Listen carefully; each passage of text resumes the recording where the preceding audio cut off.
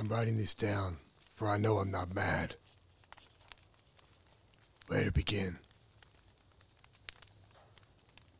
Nyarlathotep. The crawling chaos. I am the last. I will tell the audient void.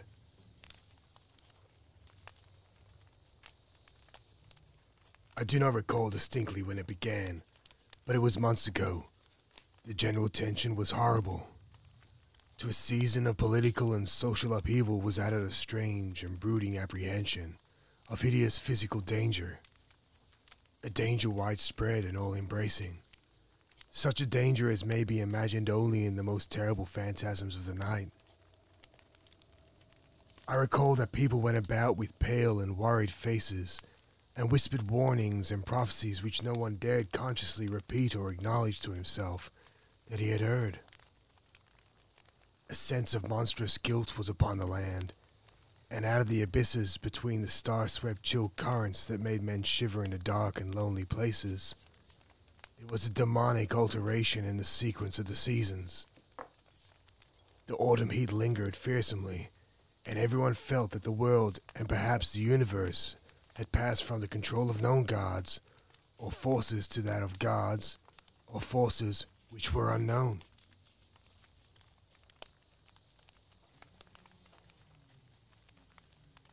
And it was that Nyarlathotep came out of Egypt.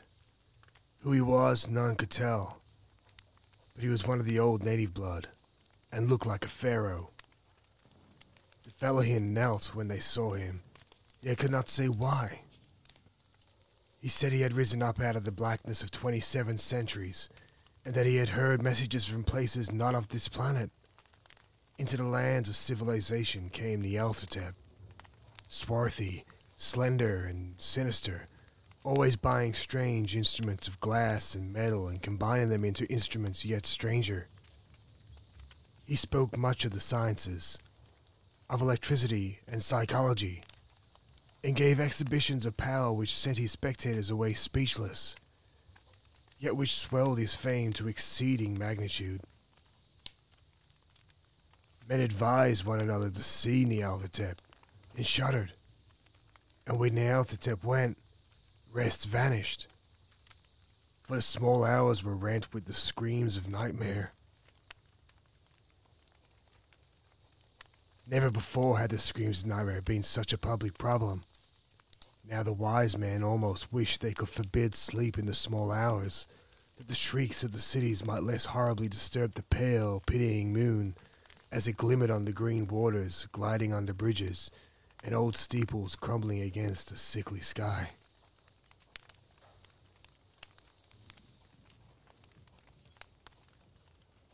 I remember when Nyarlathotep came to my city, the great, the old, the terrible city of unnumbered crimes. My friend had told me of him, and of the impelling fascination and allurement of his revelations, and I burned with eagerness to explore his uttermost mysteries. My friend said they were horrible and impressive beyond my most fevered imaginings. That was thrown up on the screen in the darkened room prophesied things none but Nyarlathotep dared prophesy, and that in the sputter of his sparks there was taken from men that which had never had been taken before, yet which shewed only in the eyes.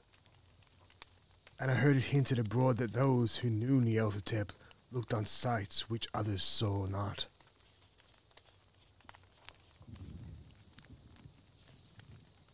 It was in the hot autumn that I went through the night with restless crowds to see Nyarlathotep, through the stifling night and up the endless stairs into the choking room. Shadowed on a screen, I saw hooded forms amidst ruins, and yellow, evil faces peering from behind fallen monuments. And I saw the world battling against blackness, against a wave of destruction from ultimate space, whirling, churning, struggling around the dimming, cooling sun. Then the sparks played amazingly around the heads of the spectators, and hair stood up on end while shadows more grotesque than I can tell came out and squatted on their heads. And when I, who was colder and more scientific than the rest, mumbled a trembling protest about imposture and static electricity, Nyarlathotep drove us all out. Down the dizzying stairs into the damp, hot, deserted midnight streets. I screamed aloud that I was not afraid, that I could never be afraid, and others screamed with me for solace. We swore to one another that the city was exactly the same, and still alive. When the electric lights began to fade, we cursed the company over and over again and laughed at the queer faces we made. I believe we felt something coming down the greenish moon, for when we began to depend on its lights, we drifted into curious, involuntary formations and seemed to know our destination, though we dared not to think of them. Once we looked at the pavement and found the blocks loose and displaced by grass. With scarce a line of rusted metal to shew where the tram lines had run. And again we saw a tramcar alone, windowless, dissipated, almost on its side. When we gazed around the horizon, we could not find a third tower by the river, and noticed that the silhouette of the second tower was ragged at the top. Then we split up into narrow columns, each of which seemed drawn in a different direction. One disappeared in a narrow alley to the left, leaving only the echo of a shocking moan. Another filled down a weed-choked subway entrance, howling with laughter that was mad. My own column was suckered towards the open country, and presently felt a chill which was not of the hot autumn. For as we stalked out of the dark moor, we beheld around us the hellish moon glitter of evil snows. Trackless, inexplicable snow swept asunder in one direction only, where lay a gulf of all blacker for its glittering walls. The column seemed very thin indeed as it plowed dreamily into the gulf. I lingered behind, for the black rift in the green-litten snow was frightful, and I thought I heard the reverberations of a disquieting wail as my companions vanished. But my power to linger was slight, as if beckoned by those who had gone before. I half floated between the titanic snowdrifts, quivering and afraid, into the sightless vortex of the unimaginable.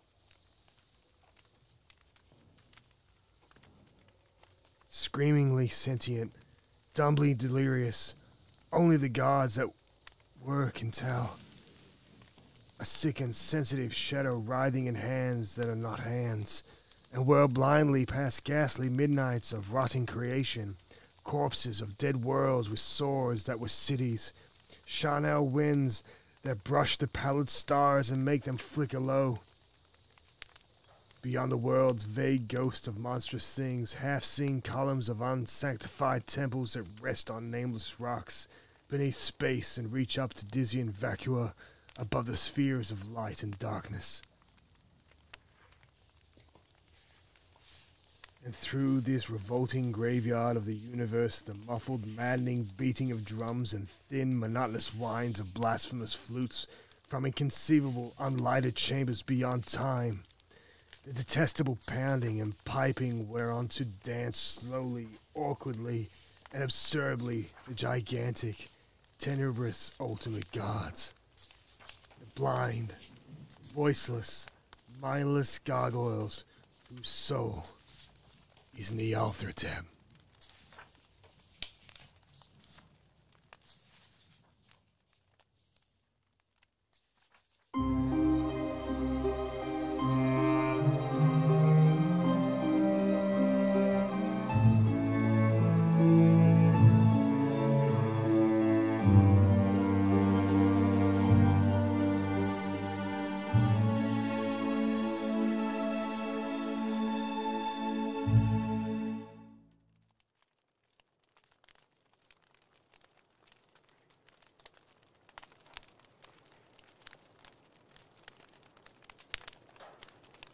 Tonight's story, Nyarlathotep, is a poetic prose written by the original cosmic horror author, H.P Lovecraft. Read to you by Warren Bussinger for the Mead and Dragon Tales Podcast 2020. Original music, intro and outro for the Mead and Dragon Tales Podcast Written by Jethro Gomez, 2020. Sound mixing and design by Warren Bussinger, 2020. Thank you for listening, and good night. And please remember, this is a non-for-profit podcast, and we make no money from this. This is for your listening pleasure. Thank you.